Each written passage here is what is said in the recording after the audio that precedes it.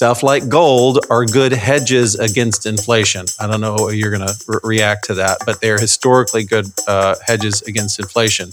So we can make any comments on that, but I'm just going to say, you know what's not a good thing to be in right now?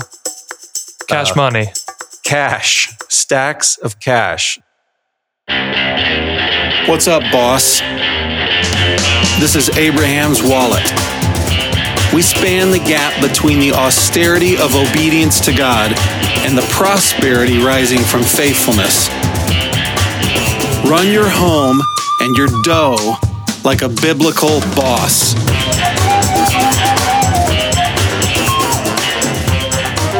Hello and welcome to the Abraham's Wallet video podcast. Oh my word. I'm excited to kind of get back to our roots this week, Stephen. I think it's been a little while since we've had a good old-fashioned money education episode. It does feel like it's been a while. And I'm stunned to know that I'm the one that really wanted to talk about money. And I've got a real itch to talk about this subject. And I'm really looking forward to hearing you opine on it. Great. Well, before we get into that, we are now 4 days in to the month known as Lodo Feb. And yes. I just want to do a quick early touch base. By the time this goes out, it might be a mid or even backstretch touch base. I'm not sure when this episode We're going to get it published. Up pretty soon because I want it up before the big game, which is appearing soon. Cool. Well, it's like I said, it's 4 days in. So far, we have bought 5 baking potatoes at the store. That is all I've spent so far in February. You are way ahead of this guy. I have a couple of challenges, which if I ever planned ahead and could get ahead of Lodo Feb, I would know these costs are coming. We do an annual Super Bowl party with some friends. And of course, this year, we knew we were going to have to do it up this year. So we spent more on decor already. Wait, go ahead. Who day? Well, it's my friends. It's my friends that have this party.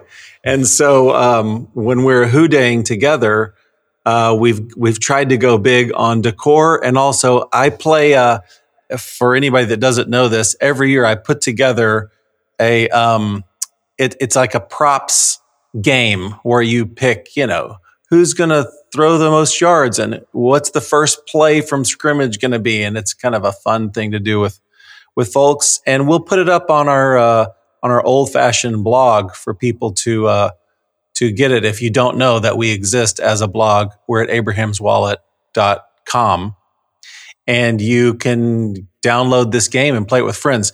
Anyways, as we play it, people have to put in a $10 gift card just to participate in the game. And, I could buy those on January the 31st, but I neglected to do that. And so I had to plunk down that money.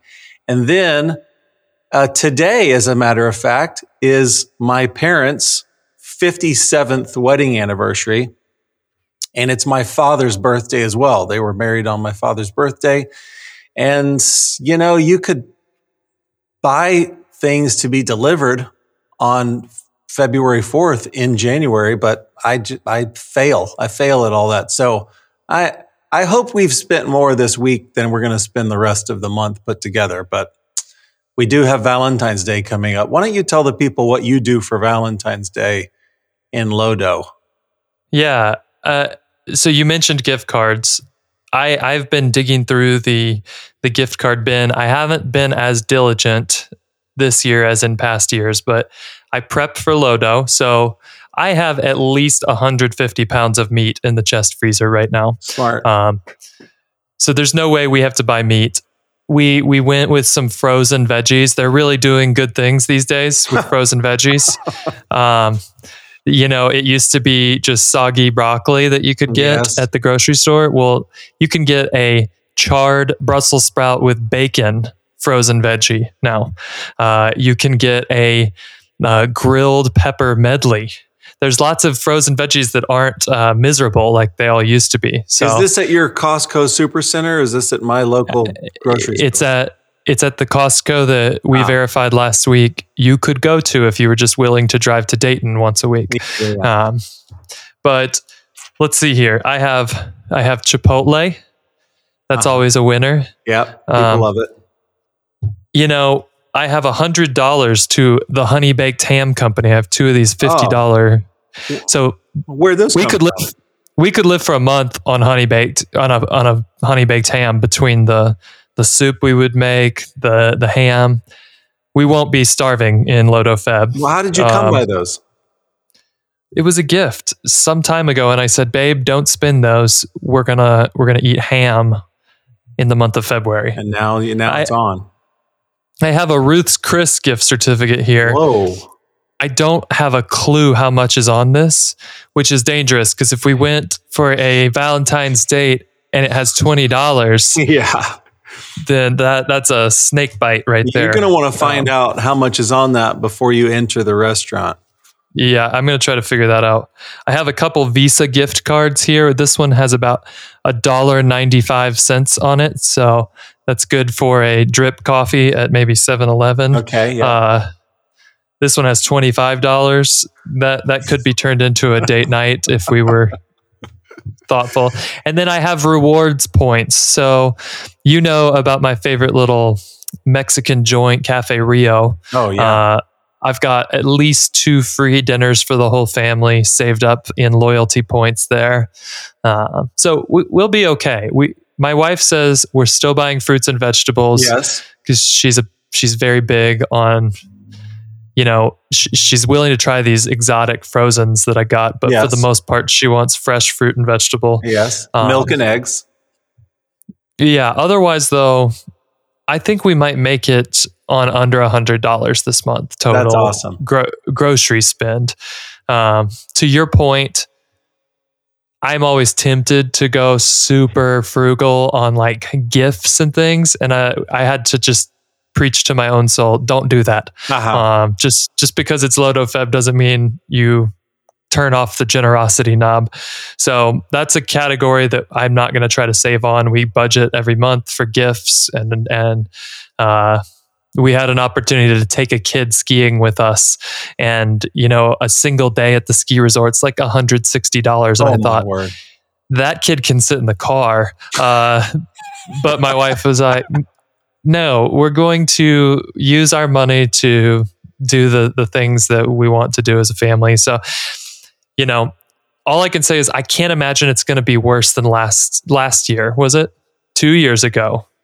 Yeah, 2 years ago when I bought a pickup on the first day of Lodo Feb. That's right. So if that makes you feel better, there's still hope for your Lodo Feb. That's a fun tradition. I have it's in the car, but I have my little wallet of gift cards. That would be a fun thing to do every year, is what gift cards have you prepared and saved for Lodo Feb? Because I just had my first gift card lunch today, and I think I might have gotten it.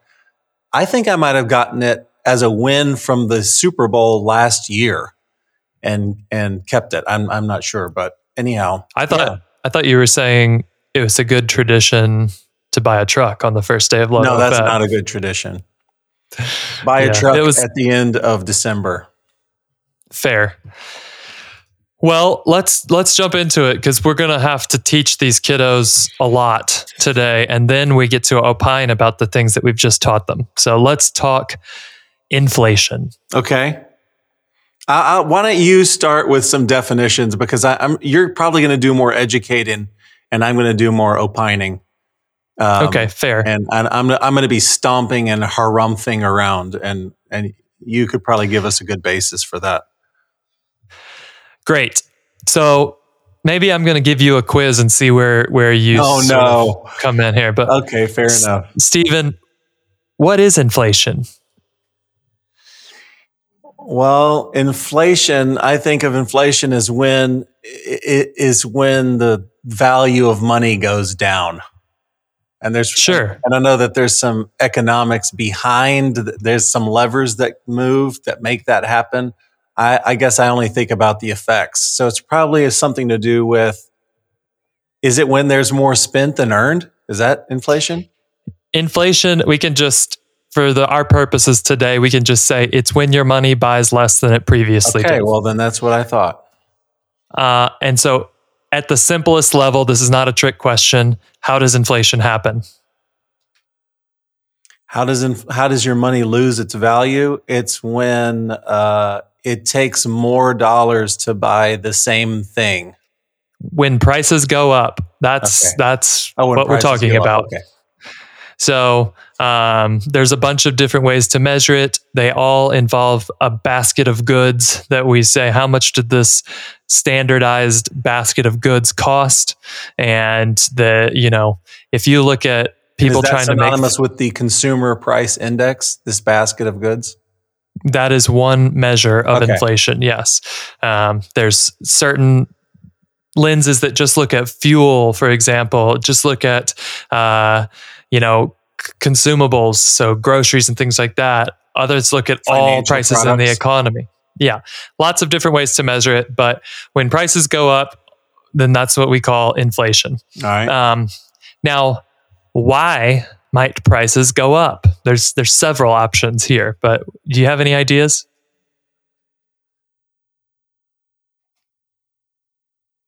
It's funny because I think of running a business, and you would raise your prices because your prices go up. So I think that's one of the reasons that prices go up is because the price of your raw materials increases. I would think flooding the market with money, with currency, makes things go up. That's what I'm going to stomp about later. Yes. Would people having less money make prices go up? No. Okay. All right. I'm out of options.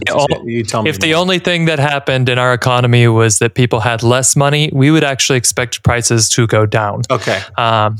But yeah, you're right. Either inputs go up such that I cannot make a product for the amount that I was previously making it for, and I have to charge more.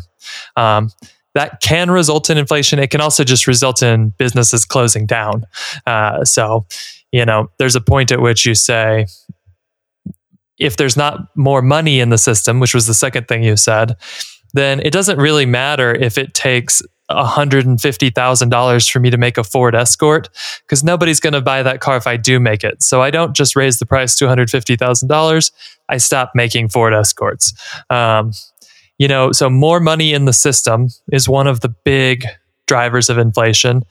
And the other one is a shortage of goods that people want. So demand for goods goes up. That's the other big thing that can cause inflation. So even if you didn't put more money in the system, if for some reason suddenly everybody wanted one type of thing, it might have not been super expensive. So think about real estate. You could get a great deal on a lot on Manhattan Island in probably 1800. Yeah. That land became very expensive in 1995. Because all of a sudden a lot more people wanted it. So the price went up. So that's kind of how we think about it. I'm going to talk mostly about those two, either more money in the system or a shortage of goods that people want. Okay. I'll just make a comment here, which is you're going to talk about the causes. I just want to put a little pin in one of the effects that you've already mentioned, because one of the things I want to have happen today is I want people to be more concerned about inflation. I want it to upset them and concern them, because if you're properly concerned, you'll take good steps. So you've already mentioned that one of the things that happens with when inflation roars is that businesses close. That's a really important thing to note. It's one of the effects of inflation is that you can't do business anymore. So I just put a little pin in that. You keep going. Great. So we could probably do a whole episode on the Fed But you might have heard about the Fed in the news in the midst of all this inflation talk. And Stephen, do you know how the Fed impacts inflation or tries to deal with it? Have you studied this much? I have studied it. I know one thing they do is they try to jack with interest rates. That's right. So let's talk about that really quickly. I'm going to say a bunch of stuff, and then I'm going to try to give you a layman's version of it. But they have a few options if they want to put more money in the system or take money out of the system. So controlling what they call the money supply. You may have heard of the Fed funds target rate. Right now, one of the big news items is that the Fed is going to raise interest rates this year. Well, how do they do that? So banks borrow money to satisfy what used to be liquidity requirements. Believe it or not, in March 2020, we got rid of liquidity requirements for banks. Unbelievable. But actually, a lot of countries have never had liquidity requirements and not run into issues. So might sound... It's concerning because every sort of rational holder or security thing that screws in the finances into the wall so they can move, those are just being removed one by one because we simply can't continue to have an economy that runs the way that it used to. So they're inventing a new economy is what's happening. I'm going to make an argument by the end of this that one of the silver linings of this whole deal is that the Fed is doing a good job right now. Oh my word, I'm all ears. They're making the right decisions, but we got to understand this piece first, which is that banks borrow and lend to each other so that they have the right amount of reserves. Basically, you don't want everybody to show up on a Monday morning and say, I'd like to withdraw some money, and the bank says we're out. So they always have a certain amount of reserves, whether they're required to or not. They're going to have a house that somebody doesn't pay their mortgage. They're going to need to have some reserves so that they can handle these situations. And the rate that they lend to each other is the Fed funds target rate. And the Fed can impact that in a few ways. One is called the interest on reserve balances, which basically is... the Fed will pay interest on money that the banks keep in reserve. So that sets the upper limit for what banks will lend because they're not going to borrow at a rate above this because they could just borrow directly from the Fed for this rate. So they're not going to borrow from each other above that rate. And they also have a tool called the Overnight Reverse Repurchase Agreement that essentially pays interest. Yeah, the ONRRP, ONRRP. Mm-hmm. But essentially, this pays interest to the banks that use this lending facility. And this sets the lower limit for interest rates that banks will charge to other banks. They can't charge less than that because they could just put their money into this facility and lend money to the Fed for that price. So they're not going to lend a bank less than that rate, and they're not going to lend at a rate higher than the interest on reserve balance rate. So by adjusting these rates, the Fed can significantly impact banks' cost of capital and therefore adjust rates throughout the whole economy. So when you hear talk of the Fed raising or lowering interest rates, these are the tools that they will use to figure out how willing are banks going to be to lend out money and how often are they going to need to hold on to more of it. And that doesn't sound like a huge lever, but it has a massive impact on the entire economy. It impacts businesses that need to have capital in order to grow. It impacts individuals who want to buy homes. So these interest rates, very important. And that's one of the tools that the Fed uses. The second one, we could get really nerdy here, but I'm just going to talk about kind of the most aggressive measure that the Fed can use in this area, which is to buy back treasuries. So they loan money in the form of creating treasuries and government bonds, and they can buy those back. So when they buy them back, they are repurchasing debt that the government has loaned and handing out money in exchange for that debt. That puts money into the system. This is known as quantitative easing. Oh boy. Now you warned me we weren't going to nerd out, but we're well and truly there. Okay, I'm almost done. Okay. In general, quantitative easing lowers long-term interest rates by decreasing the supply of government bonds on the market, like I said. And what happens is now the interest rates on bonds are lower. That's kind of the risk-free rate. If I have $100,000, I can buy a treasury, and I'm very confident I'm going to get my money back at the rate on that bond. When the Fed lowers that by buying a bunch of these bonds back and injects a bunch of money into the economy, they're kind of forcing investors to put capital into other places like stocks. So this is thought to help jumpstart the economy by raising the price of stocks and stimulating consumer and business spending. You might have noticed in the past couple of years, we've been going through a very weird economy where it seems like a lot of things aren't going great, but the stock market has been going up. It has. So in 2008, quantitative easing increased the Fed's total assets to $2.3 trillion that the Fed owned in federal securities. By mid-2021, we were at $8 trillion. And in early 2022, we're over $8.8 trillion. So we've been using this tool a lot. Previous to recent times, this was thought of as like emergency measure. Don't use it unless you absolutely have to. So that's kind of how the Fed plays into this. And I don't want to burst my own bubble, but what I'll say is there's a lot of pressure in the past couple of years. And this is not, I know you're going to want to stomp and rant about one particular side. All politicians have been equally guilty of hoping that the Fed would just keep dumping money into the market. I agree. Because politicians love it when the stock market goes up. Yeah. And it's why, honestly, we've been saying to clients and things like that, hey, this stock market is being artificially pumped right now. And as long as the federal government's just going to keep pumping money out there, stocks are going to keep growing. And this is not me predicting that we're headed for a big stock collapse, but I think when the Fed stops doing this, which they have signaled now, we're about to significantly pull the reins on both the quantitative easing and we're going to start raising interest rates.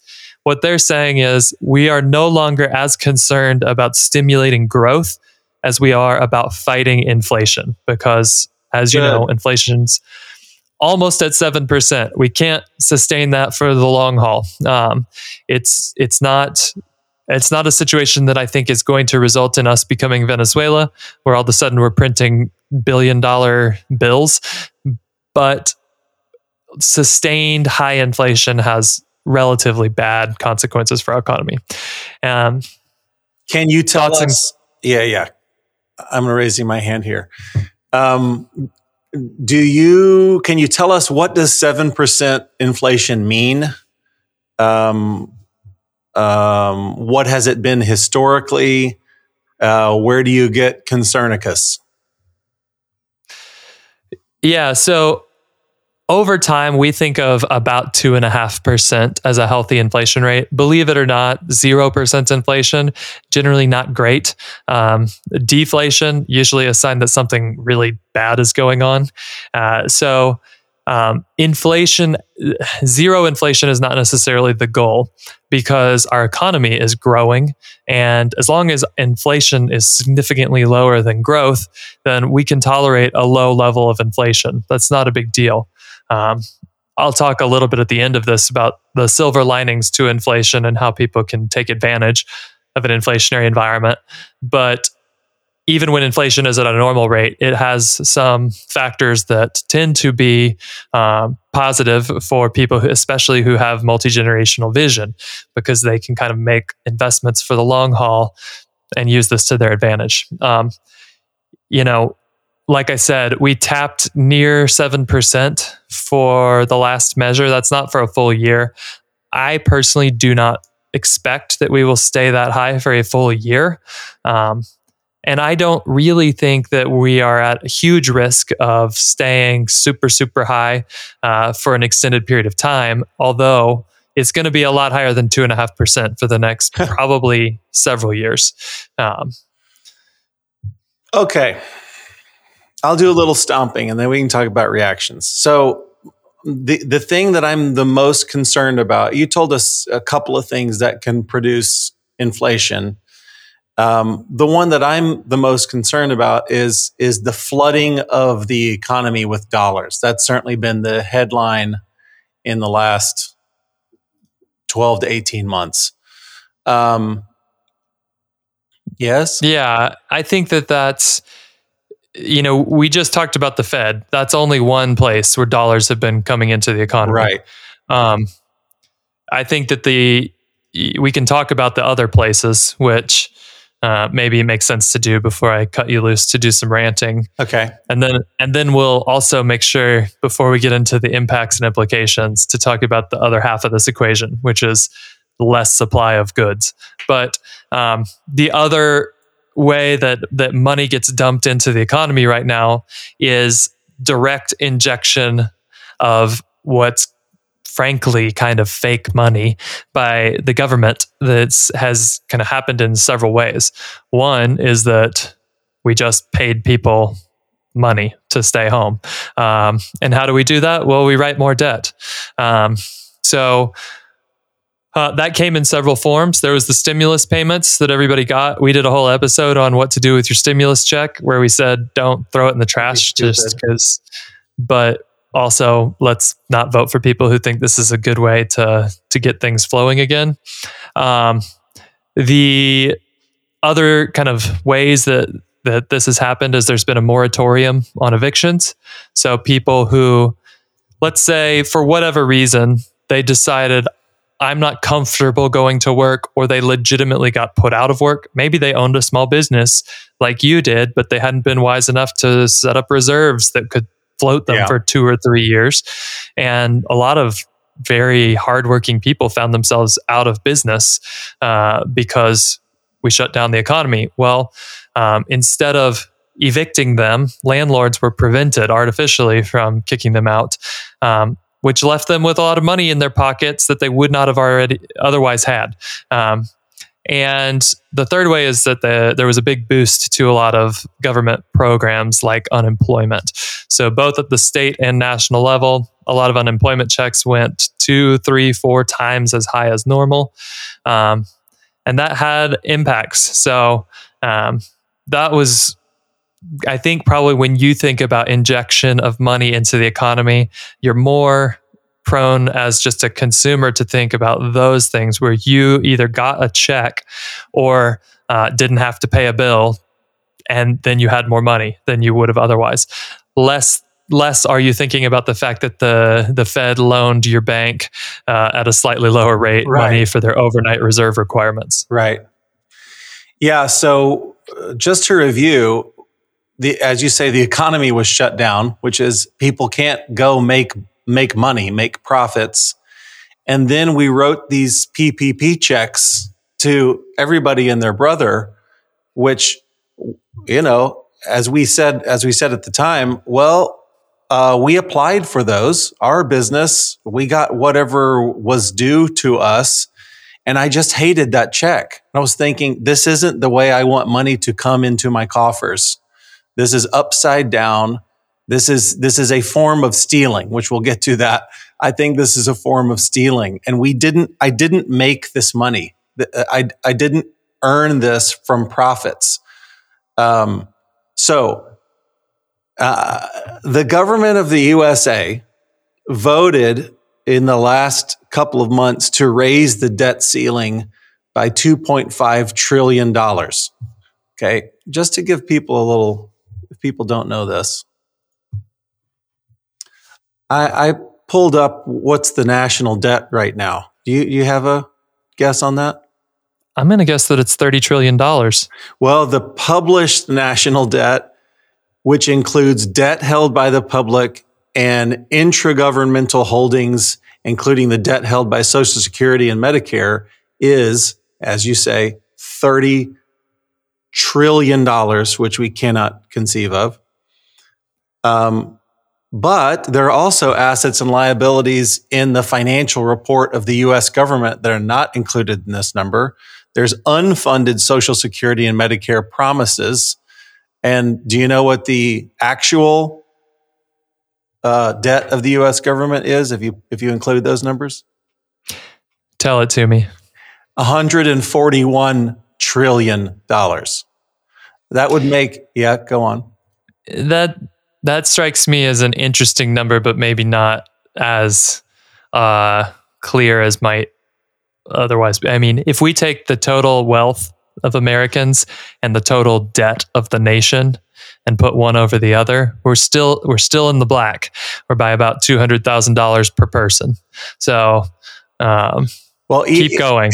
Each taxpayer's share of that humongous number would be $919,000 each taxpayer, which I'll just say again, the government doesn't have any money. It doesn't make money. All it does is route your money into its various programs. So when it pulls money from the people, and it's only got so much money, and so they just print off a bunch of extra money and spend it, or don't even print it off, just put it on some ledger and call it debt. Things are crazy. I'd just say raising the debt ceiling by $2.5 trillion doesn't even cover all the proposed spending that's on the books right now that they're talking about right now. So, yeah. And it's important, I think, when we talk about debt ceiling, it's always like a big political issue, and it kind of drives me crazy because we should absolutely raise the debt ceiling whenever it comes up for a vote, because that's kind of like, do you want to pay your credit card bill? It's the spending side of the equation that needs reform, not should we pay for the things we bought? Well, yes, unless you want to go on a global domination campaign a la Germany in 1939. You should pay for the things you bought. Let me just throw out a couple other historical tidbits on this number before we move on. All right. Which is, you're right, $2.5 trillion of a debt ceiling right now. We have a $3 trillion budget deficit. So we're only $0.5 trillion underfunding there. The last time we paid off the national debt, when do you think that was, Stephen? The last time we were at zero? Yes. Nixon or before? You're right. It was before. It was 1835. I guess before would be any time earlier than today. Did I get it right? 1835, we had a balanced budget. And one of the big ratios that people look at here is debt to GDP. So how much debt do we have versus how much gross income we make as a country each year. 2014 is when we crossed the 100% ratio for the first time since World War II. After World War II, we went from 119% down to 61% in 10 years. So we chipped away at it pretty well. The economy grew really well post-war. In the last 10 years since we crossed that threshold, just before, in 2011, we were at 95%, and we're at 124% today. So we're not really following in our grandparents' footsteps to build an economy that can kill this big debt we've incurred. Wow, that's good. And people might have heard this. I'll just say it. It is a fact that now 40% of all dollars that exist were printed in the last 12 months. So that's a lot of toner. They're using over at the currency place. I've been printing them at my house just as quick as I could. Here on the Abraham's Wallet podcast, we like to joke about felonies. Yes. What a crazy felony that would be. Okay. So that being the case, the value of a dollar is suffering badly. The Treasury told us in 2019 that 40% of Americans don't have $400 in the bank for emergencies. So for those who have tried to put money away faithfully, their hard work is being undercut badly. So that means that your dollars, as we just said, when prices rise, if all you have is hard dollars, we saved up $100. We're doing our best. Okay. And that $100 is under the mattress. As inflation rises, I'm sorry that you saved up that $100. It's now worth $80, et cetera. I'll get to that. So just a note, I'm trying, as I said, I want people to be upset about inflation. I want them to be concerned so that they know what to do and to be wise and smart, shrewd, as the Bible would say. Okay, let's say you put $50K into savings, but then somebody hacked your account and they pulled $20,000 off of it. Would you prosecute? Your money was stolen. Well, the U.S. government has done this very thing to its citizens by overspending and financial irresponsibility. Now, we're not going to sue. I don't recommend you getting a lawsuit against the U.S. government. Those usually don't end well. But I want us to have that kind of concern, like, where is the money going? It's flying away. Purchasing power decreases, as we've said. So when you think of what it costs you to fill up your gas tank, that's just a great reference that all of us can think of what it costs us when you walk away from the pump, you look at that final price and go, I mean, shoot, I don't want to pay $75 to fill up my gas tank. That's not how much it used to cost me. Can you fill up your gas tank for $75? I can. Yeah. Wow. I'm at about 110. Oh my stars. Well, yeah, your gas prices are way higher than mine right now. I learned that when you were in Ohio, and I just shocked. Very concerning, because I assume that whenever on the West Coast or up north there's high gas prices, I just assume those prices are coming to me eventually.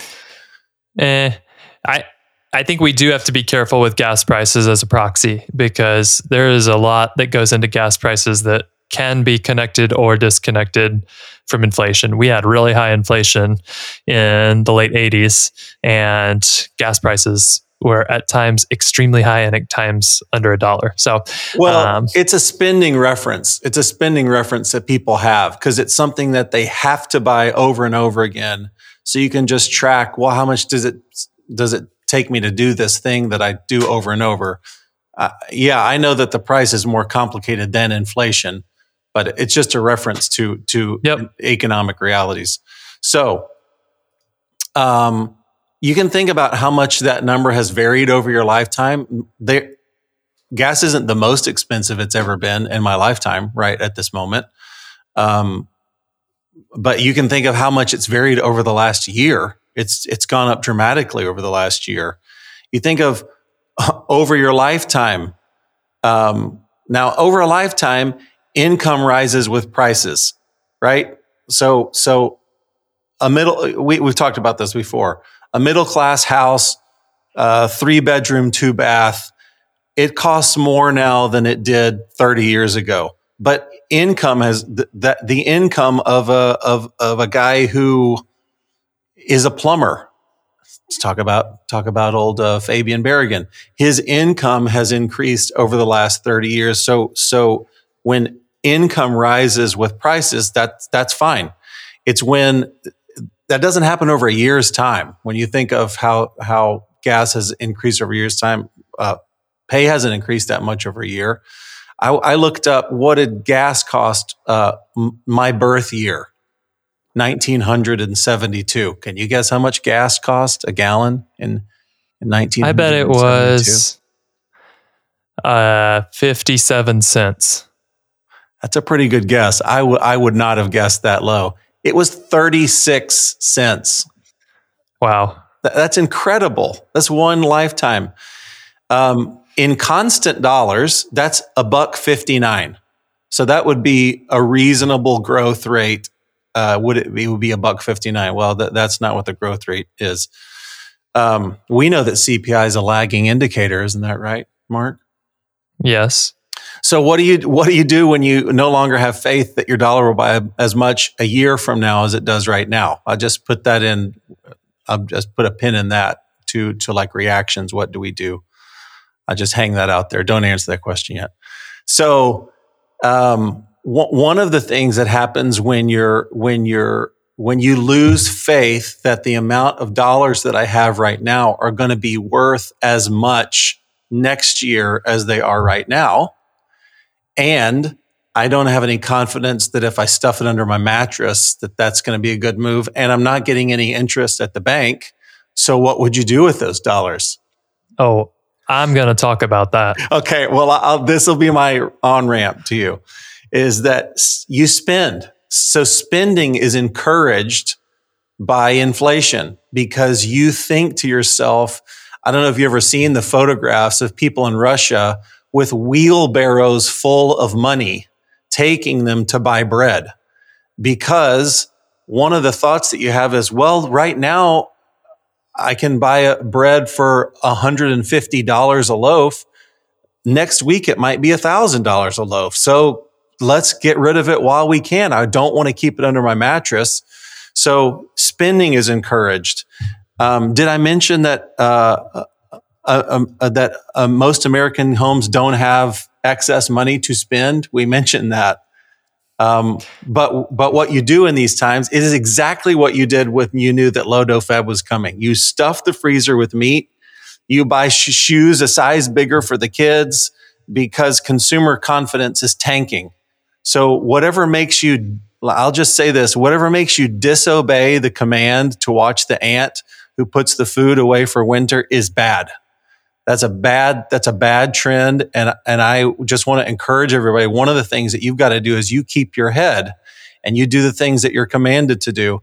And one of the things, I'll turn it over to you right now, but I just tee this up for you, is one of the things that might help you do that and curb that desire is Low-Doh-Feb. It will keep you from wanting to get rid of all of your liquid cash.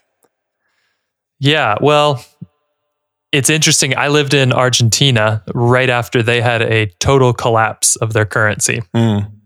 So they used to be pegged to the dollar, which meant one Argentine peso was worth $1. And that was just fixed. And they floated their currency. And right before they announced this is what they were going to do, they shut down the banks for a couple days. So people went to the bank and said, hey, I need to get out some money. I got to run payroll.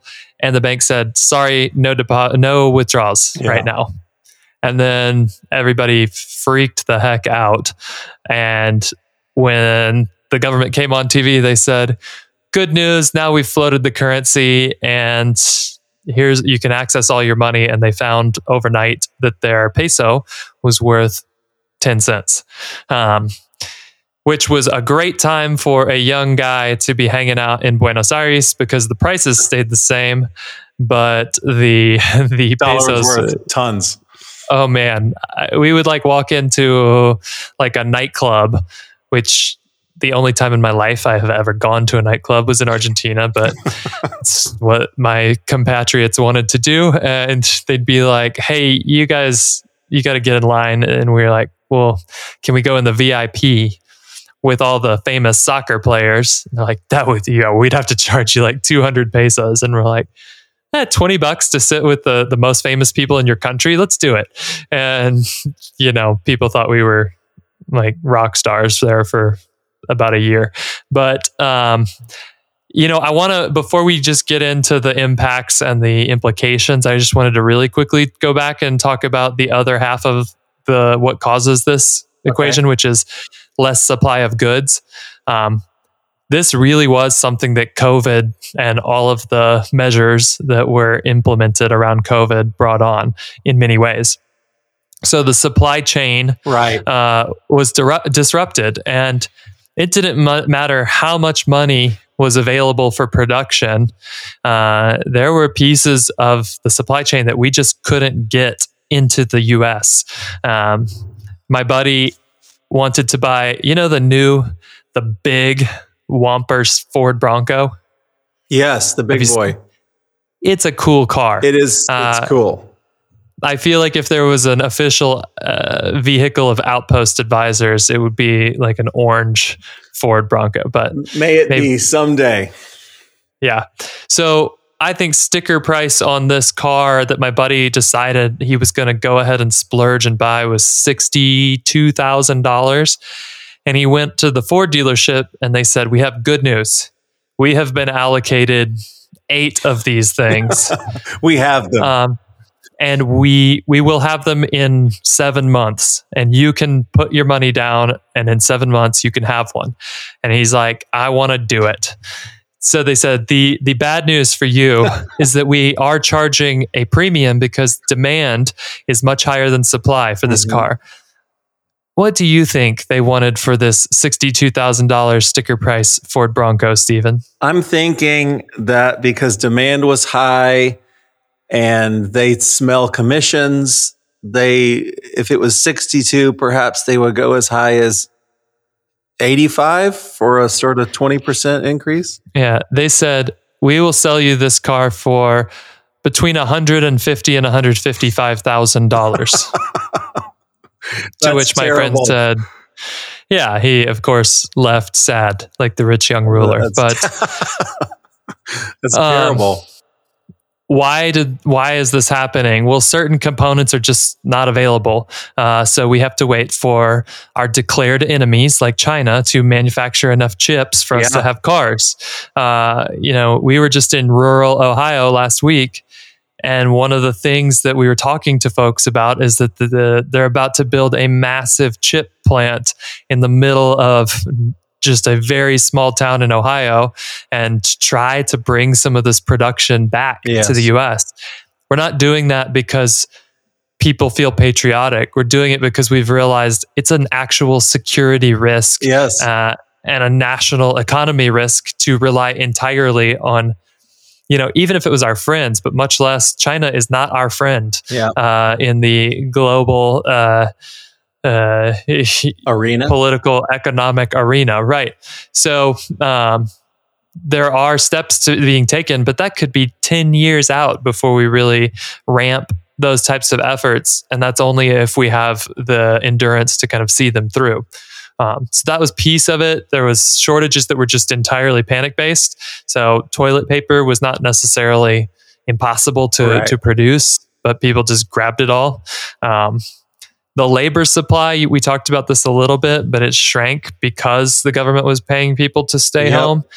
And I'm I'm confused about why that hasn't popped back as quickly as we would have expected. I did some research leading up to this episode, and there's a lot of people who claim this is exactly why it happened. Nobody has a great convincing argument. So, because at this point, most of those programs have stopped, and we're still seeing my friends who own restaurants who cannot hire cooks, no matter how much they pay. So it's an open question. Are certain industries just done, and we've decided no? I don't know. It's really sad. I mean, we could connect a couple of dots here. If you listen to the episode with Fabian, he said that young people don't want to just do hard work anymore. And it is a fact that if you addict people to being handed money, they don't want to work for money anymore. That's a fact. And so if there's such a thing as easy money, you and I and everybody else will almost certainly take easy money as opposed to difficult money. There's so many bad things conspiring. This is one of the reasons I want to talk about this, because I do think it gets into character. And for instance, I was just speaking with my mother about this is something we go on and on about, wealthy families who simply write blank checks to their kids. And if you do that with a kid who's 5 years old, and then 10 years old, and then 15 years old, and you expect that kid to wake up one day as a 21-year-old and want to work hard for a living, you're joking yourself. And so there's something that has to be developed into a whole nation, which is, if you work hard, you get the returns for that work. And that whole metric is being jacked with in our brains over the last couple of years. It's certainly true for those coming of age. Anybody in the 15 to 22 category, their brains are being, I think, perhaps irrevocably jacked with. So all of that is concerning. And that's why I kind of want us all to get on the same page mentally, just to understand the economic and governmental forces and how they conspire to change the way that you think and believe and behave. That's why I want to get into this stuff, not because I want to rant about we're flooding the economy with dollars. It's because it can undermine your work ethic, your belief that entrepreneurialism will pay off, the idea that saving money is wise, all of those things. So I just want to kind of get them out into the open and tell people, look, even if it were the case that if you saved money, it evaporated, like it burned away, we would still want to follow the biblical dictate to save. So, that's why I want to throw these things out. Well, you mentioning China not being our friend is a nice entree into me putting on my little conspiracy hat just for a moment, and then I'll let you get into some reactions or effects or however. So this episode is going to be marked as misinformation by Spotify. Oh, shoot. But go ahead. I think this is a fact. Okay. I believe that the devaluation of finances is a ladder that leans against a fortress that we call tyranny. I'm sorry, leans against a fortress that we call liberty. So if money is devalued, there's a ladder that the enemies can scale up around this fortress that we call liberty. So devaluation of currency is, as you mentioned Venezuela, devaluation of currency is one of the leading indicators of tyranny. That's just true. So when people feel the need to spend all their money right now, hoard goods as opposed to hoarding wealth, hoarding goods and not save, there's a feedback loop that, if you're telling us that everything's wonderful and they're making all the right moves, I'm happy to hear it. But there is a feedback loop that can lead to hyperinflation, which is the money starts running out. So we spend it quicker, then less of it comes back and we spend whatever we can get our hands on. That's like an inescapable black hole. So, I know, like it gets old when if you disagree with anybody, you call them a Nazi. And if anything bad is happening, you say that's Nazis, but it's still a very interesting historical reference. So I'll just say between June of 1921 and November of 1923 in Weimar, Germany, 2 years there, 2.5 years, the highest monthly inflation rate rose by over 30,000%. And the causes were overspending, national debt, and printing money. We have those things all present right now. So this creates desperate people who are eager to overreach for a solution, any solution, even if that solution feels totalitarian. And it's a bad, bad trend to put people into that desperate shape. And so my feeling, it's not like I have everybody's ear, but if I had the ear of 200 million people, I would just tell everybody you mustn't overreact to these bad circumstances that are kind of mounting around us. We mustn't do our part to get on that wheel that gets worse and worse. So that's as close to conspiracy theory as I'll get. Yeah. So I'm not going to go into hyperinflation a whole lot. I think that there's compelling reasons to believe that hyperinflation is a very low risk for the United States, meaning the 1,000, 10,000, 100,000% inflation rates. But sustained high inflation also has devastating consequences. So, we're talking different shapes that this might take. But yeah, I think I'm shocked that Nazis have come up now twice in our podcast. Really, when you get into that scenario, the only option you have is to collapse like Venezuela did, or mount a global domination campaign, which is the German option. But, well, I'll just say, I don't think the time to talk about that stuff is when inflation is at 1,000%. I think it's when it's climbing from 7 to 15%. So I know I'm being extreme, and I'm doing that on purpose. I want us to go, well, not that. We're not going to go there. So, all right. Yep. Reactions. Do you want to talk about reactions?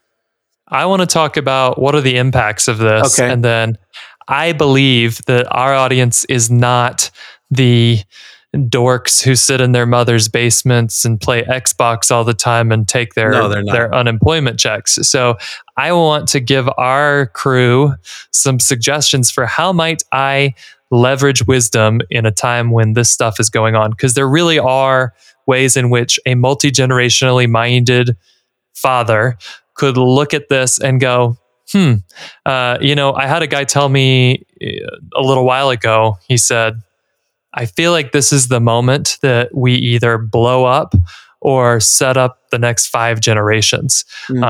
And he made some moves that I was like, that's risky, but it's gonna, now that this has been 6 months since he said that and made some moves, and I'm seeing this guy really did look way down the pike and sort of set his family up for the long haul. So I want to tell people how they might do stuff like that. Oh yeah, that's great. So impacts, I'll go through this really quickly, but one of the big ones is widening of income inequality. And we talk a lot about, hey, be one of the smart ones, be a multi-generationally minded, and you can build up massive piles of wealth. We want listeners to think that way. And yet we also have to acknowledge that expanding income inequality in society is a bad thing. When there's a very small group of hyper rich and a very large group of people who are doing very poorly, that is not good for any of the conditions that would be conducive to family building over long periods of time. So how does that look? Real estate. Anybody tried to buy a house recently?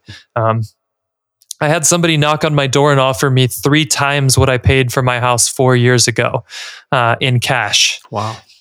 And I couldn't take it because there's nowhere to move that I could buy for like cheap. If you could capture that money, you would, but you can't. I said, I'd love to sell you this house, but I'd have to move an hour and a half away, and that doesn't work. So, for those who are stuck in lower paying jobs and don't own property, they are subject to dramatically increasing rents.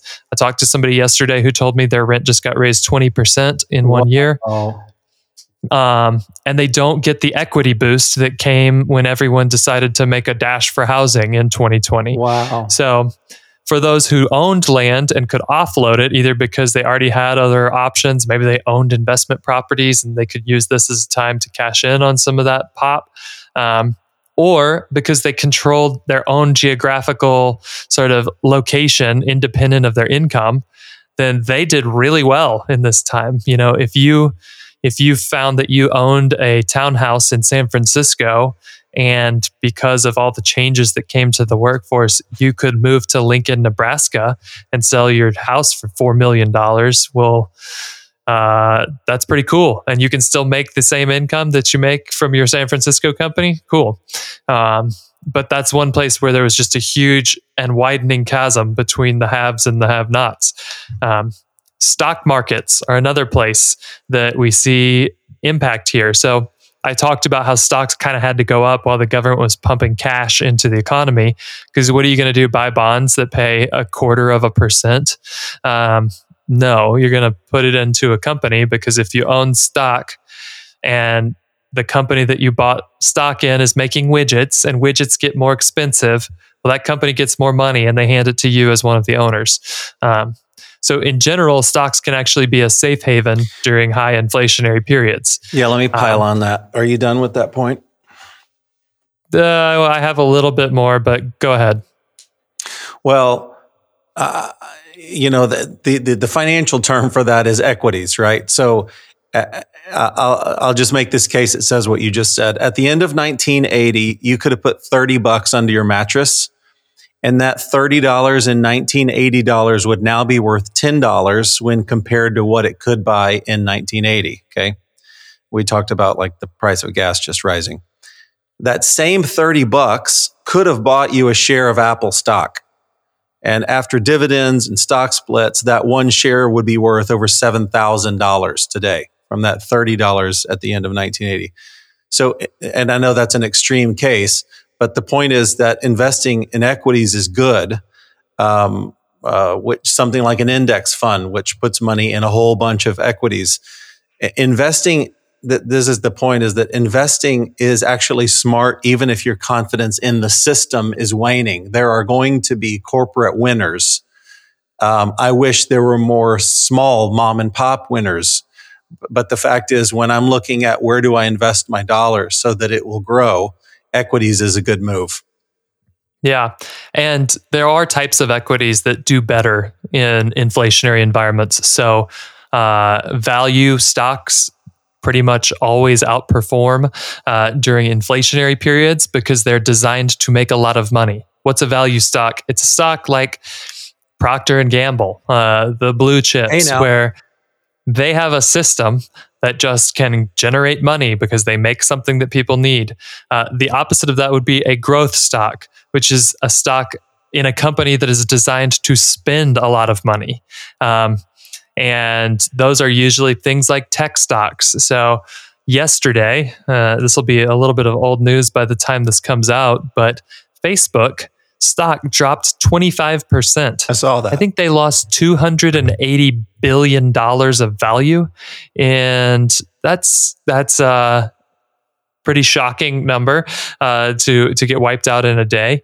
And they basically came out and said, hey, some of the things that were driving growth have dried up for us. Apple changed their privacy laws and said, we're not going to let you snoop on people on their phones like you were before.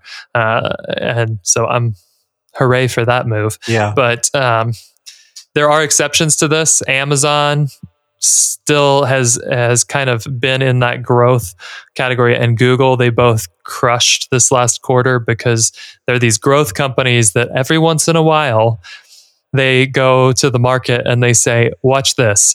And they just turn off the growth engine for a quarter and say, look how much money we can make. And it's billions upon billions of dollars of profit. So those companies have not gotten hit the way that a lot of like high growth tech companies have.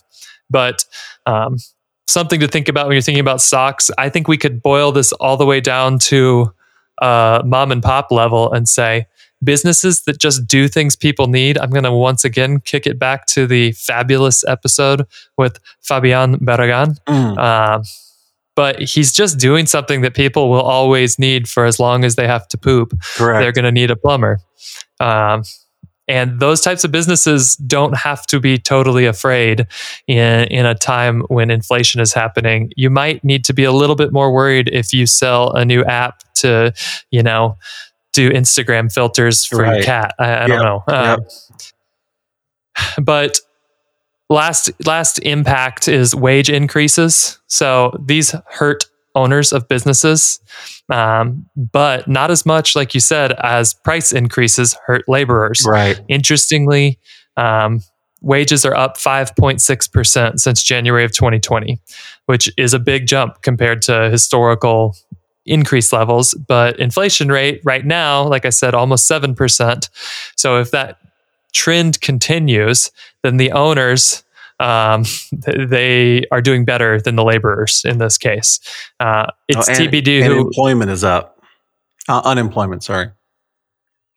Yeah, depending on where you live. I just saw Utah, we have the lowest unemployment rate in the country at the moment. Good. But we've also been pretty good about avoiding most of the nonsense surrounding the last couple of years. Yeah. So when workers have enough bargaining power to secure a pay raise that outpaces long-term potential of the economy, there is a risk of overheating. This is why, if you talk to somebody who lived in Detroit in the 80s, they will tell you the unions were really good as long as the auto industry in the United States was blowing the doors off and growing, and they could afford to pay us. When things stopped looking so rosy and we continued to demand massive pay increases, our bargaining power actually worked against us, and before we knew it, the factories closed. So wages are definitely a thing, but let's get to some silver linings. How does the Abrahamic dude, we've gone a long time here, how does that guy take advantage of all this milieu of economic news? Well, we've named two things already. That being involved in equities is good. They're not, well, they having owning real estate is good.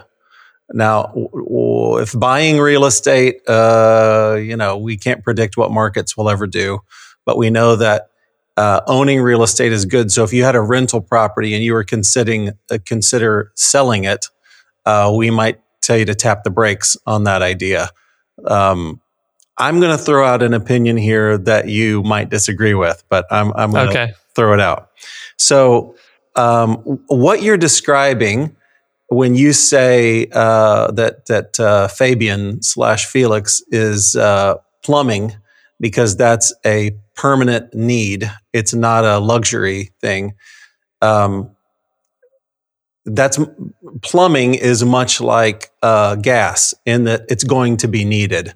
So the magic word is commodities, something that's needed. Now, here comes my sentence that's going to make you at least smirk. On January 1st of 2020, Bitcoin was trading at $7,100, and at the end of 2021, it was 47K. It's presently at 35, somewhere lower than 47K. No. Yeah. You haven't been checking the news today. No, I haven't. I think it's over 40 by quite a bit. Okay, great. So it's rising. The point is, compare whatever it is, 40 something, to the 7,000 that it was worth 2 years ago. This is debatable, but Bitcoin and Ethereum are widely considered to be commodities, and that's by authorities at the Commodities Future Trading Commission and the Securities and Exchange Commission. So some crypto and stuff like gold are good hedges against inflation. I don't know how you're going to react to that, but they're historically good hedges against inflation. So we can make any comments on that, but I'm just going to say, what's not a good thing to be in right now? Cash money. Cash. Stacks of cash. So if you hid cash under the mattress in 2011, it has lost 24% of its value since you did so. That is not good. So we don't want people to be full of cash. We want them to be out there putting those dollars to work. Okay, you can stomp on my that Bitcoin is a commodity, but that was my input. No, I think I've said it many times on the podcast. If you want to understand just why gold and inflation are related to each other, my example is that a gold coin would buy you a nice custom suit in the year 1700, and a gold coin will buy you a nice custom suit in the year 2022.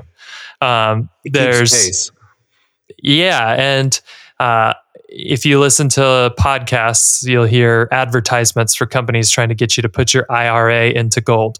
Well, we think you can do a lot better than gold as an investment, but as a hedge, meaning a protection against this particular risk, we mix a little bit of commodities like gold into every client's portfolio that we work with. Yeah. So that's a reasonable hedge. It's not a great, this is my big play is to buy a bunch of gold. Yeah.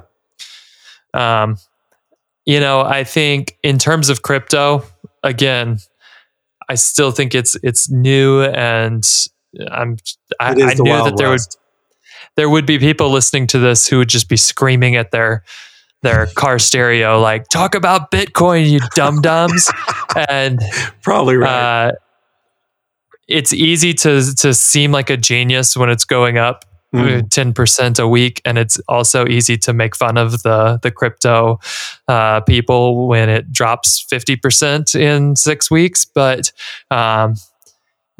my advice to most of the people that we work with continues to be, if you are interested in this, it is a very reasonable thing to take a percentage, generally not a huge percentage, of your net worth and put it here, such that if it continues to grow, you have a piece of your overall picture that's gonna outpace inflation. And if it doesn't, you don't feel like, hey, I put all my money on black and lost at the casino. So we've done episodes on crypto. I'm sure we'll do more episodes on crypto. Sure. The reason a lot of people like it is because it is decentralized generally. So unlike dollars, there is no one who can print more of it. That's right. The risk behind it is, while you can't go make more Bitcoin, you can go make a new coin and convince other people that your coin is a better device than Bitcoin, and they could all switch, and Bitcoin would be worth a lot less. So there's no inherent value. And with gold, we have, about 15,000 extra years of track record to say people like gold. Well, I was just talking about money with my daughter this week. And, I say this to them often, money, like dollars and coins, bills and coins, it's this pretend game that we all play. And as long as everyone's playing it, it works really good. And so the question about something like Bitcoin is, who will all pretend that this container is useful? And more people are seeming, more nations and more huge institutions look like they're willing to play. So that's what kind of gives me confidence, even though, it is pretend. Yep.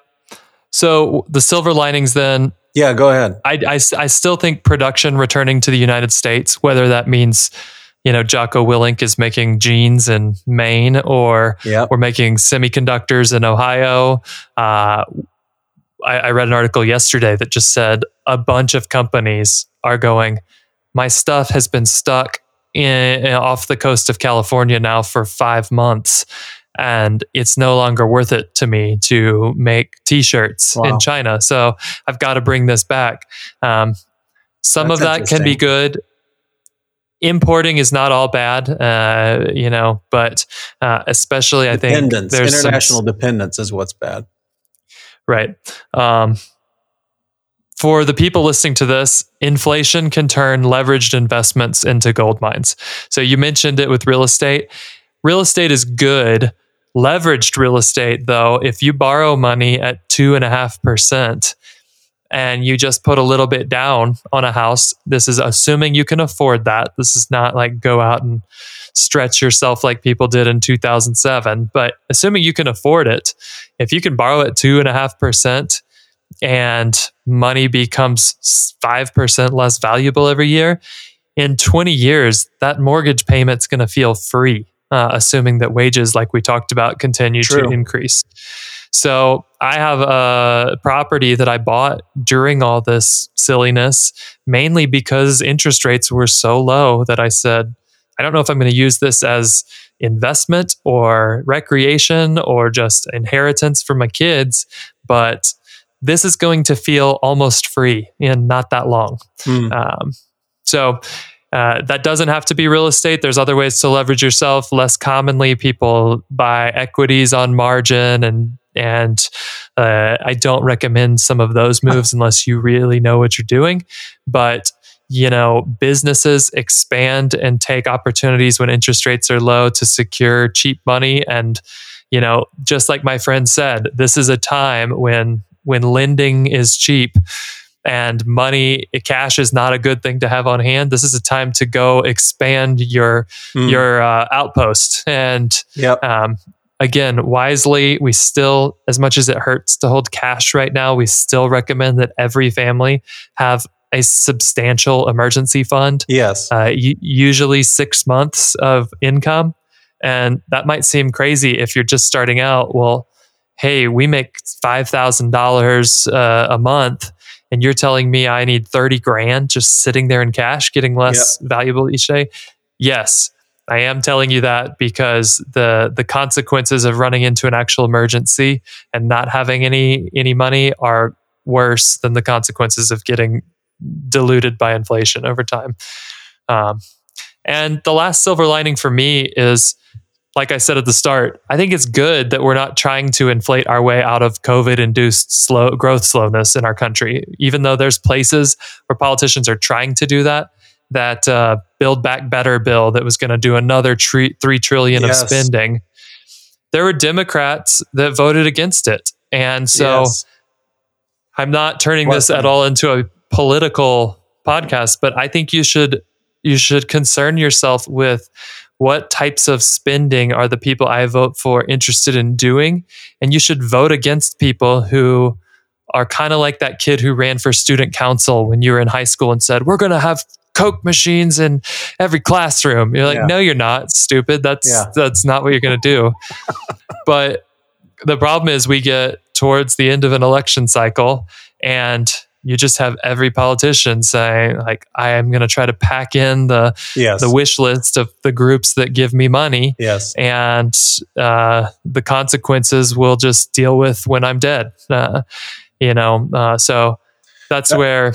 That's a great piece of advice because, tuck this in your brain because in 6 months, it will be time to vote in a new group. Or vote out the old timers that aren't doing well. So be thinking about this when you're looking at your ballot in 6 months.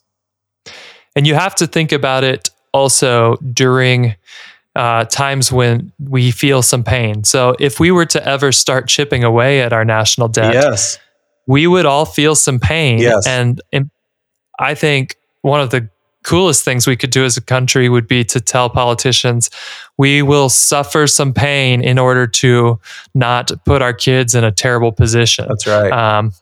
We're willing to have stock markets grow at 6% instead of 10. There's a lot of things that could happen, but in order to ever have the chance of elected officials addressing this in a responsible way, they have to know that doing so doesn't immediately get them kicked out of office, or we just have to have uniquely sacrificial public servants who care more for what's right than getting reelected, which seems unlikely. Yeah. Well, this is great. I appreciate your time in going over this stuff because I wanted a definitive take on this because I already know I'm going to be recommending this episode to a bunch of friends, and I'm glad we're going to have a little crystallized nugget about inflation. So this is great. Thank you so much. Yeah, it's fun to talk about inflation. If I had known how deep we were going to get into it, I'm going to be honest, Stephen, I would have worn something a little fancier so that I could share this and look like a pro. But this is the Abraham's Wallet podcast, and sometimes this is my Walk in Love t-shirt. Okay. This t-shirt produced by friends of the podcast, Brooke and TJ, who run another podcast called Walk in Love. So, at least there's that. But if you're watching this and thinking, I've been looking for a financial advisor and I found these guys, and I was going to hire them, but then I saw this Yahoo thinking he could podcast in a t-shirt, then to you, I say, I guess I blew it. Okay, well, don't blow it with your Lodo, the Lodo February that stands ahead of you. This is the month that we tighten our belts and we just practice saying no. Titus, I was sharing this with a group in a class that I'm teaching right now. Titus 2 says that the Spirit of God teaches us how to say no. Isn't that interesting? To our fleshly desires. And so we want to go into a grocery store and literally get every single thing we like in there. We like to go into the Gap and go like that and that and that. And we have to, as we've been saying, we have to train ourselves to not be Americans that go, everything I want, I'm just going to grab it. We need to be people who think ahead. We need to be people who put money aside. We need to be able to say no. So we think that February is a great time to take your entire month's budget and turn everything down. just turn everything down, even turning the temperature down in your house, just so we can just get some non-luxury in our lives. Say no to the kids, say no to your own flesh. That's what we do for Lodo Feb. And so anyways, I know you know all that, Mark, but keep keeping on. Good. Yeah, good reminder. I will see you next week, Stephen. Okay, see ya.